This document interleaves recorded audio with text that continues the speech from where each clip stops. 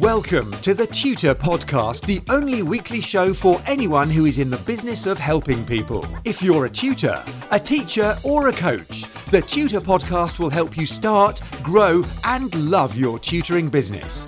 In plain English, without the buzzwords and BS. If you want to make more money and make more of a difference, the Tutor Podcast will be with you every step of the way. Hi, it's Neil Cameron here with episode 251 of the Tutor Podcast, the Monday morning show for anyone in the business of helping people through teaching, tutoring or coaching.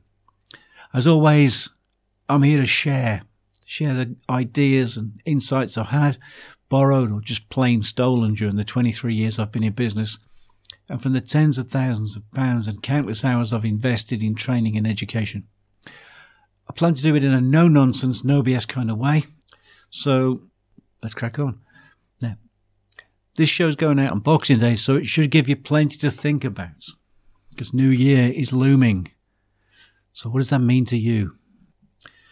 Well, the end of a year might be a good thing if you've had a crap time. Maybe you just hope it gets better next year. Incidentally, it won't get better unless you do, so deal with it. Maybe it's going to be for you just another year, and everything is sort of okay-ish. Chances are nothing will change.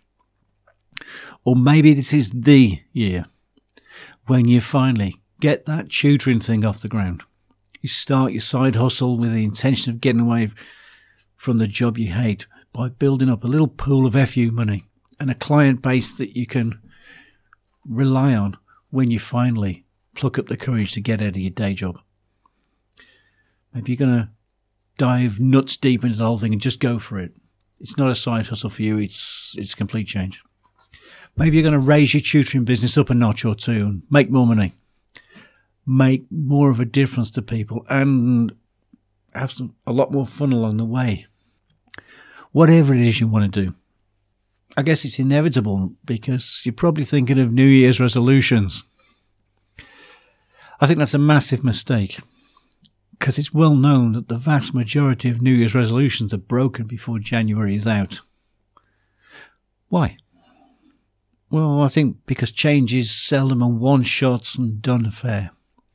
More often it's a process of constant reinforcement of the desired behaviour and monitoring of results time after time after time. It's an iterative process.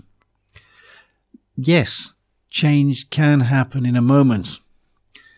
When I was 23, I stopped drinking alcohol in a split-second decision that I was better than the falling down drunk I had been. But that kind of one shot and it's done, well, that's pretty rare. So why do most New Year's resolutions fail? Well, I asked around and did some research, and here's what I found. Biggest fail point is the indefinite nature of the goal setting. New Year's resolutions tend to be fuzzy and vague. I'm going to lose weight is the very, very typical New Year's resolution. Okay, how much are you going to weigh? When are you going to weigh that? And how are you going to do it? Without those steps in place and that end point, how do you know how you're doing? Maybe you lose an ounce. Wow, big deal. You've lost weight. Well done. Mission accomplished. Get me a cake. Yeah, I've been there. The problem is there's no end point on that. For many people, there's no process. They'll set the goal without an awareness of what they need to do to actually get there.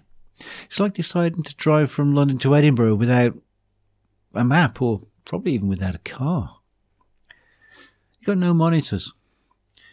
Friends and family can help to make you accountable.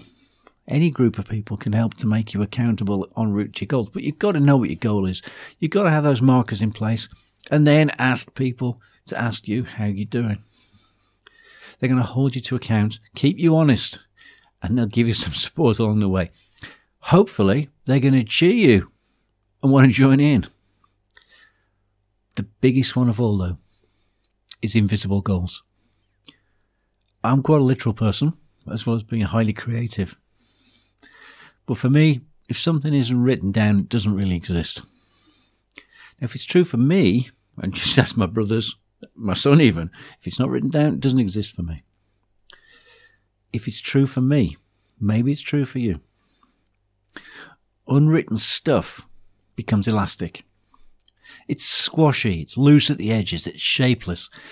That's why business transactions are conducted on paper. Or electronic paper if you want to be really pedantic, but I don't think that's going to be helpful to us. Written goals have those hard, bright, sharp edges. You've got clearly defined boundaries of what is and what isn't acceptable. Of course, if they're not looked at until next year, they might as well not be written down at all. If you write it down, you never look at it, you've had one cycle of reinforcement. Looking at it every day gives you 365 reminders of what you want to do during the course of the year. Daily reminders work very well. Every day you read that reminder, you have to reimagine how it all goes down and how you feel about your future success. Reviewing your New Year's resolutions twice a day, once in the morning, once at night. They soak you in the outcome you want to achieve. It's like being marinated. It's much better than an unwritten decision, which is incidentally often made, a little bit squiffy at a New Year's party. Much better than an unwritten decision that's done once and never seen again, isn't it? Get busy. What else are you going to do with a holiday downtime? Okay, some of you are back from time travel. I appreciate that. Grab yourself a notebook and a pen. Get busy. Write it down, be bold, and have fun. Let me know how you get on. I'd love to hear from you because, frankly, I'm here to learn as well as share what I've learned so far. Drop me an email. It's info@neilcowmeadow.com, or you can find me on Twitter where I am @TutorPodcast. If you haven't already done so, please like and subscribe to the Tutor Podcast.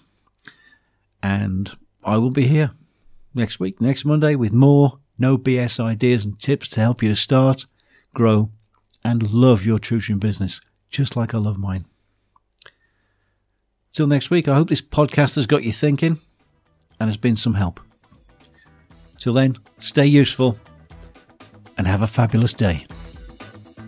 Get in touch with the Tutor Podcast via email or social media, and the Tutor Podcast team will be listening. Subscribe on iTunes and you'll automatically get the latest episode directly sent to your device. And remember to share, rate and review TTP so that we can help other people to start, grow and love their tutoring businesses.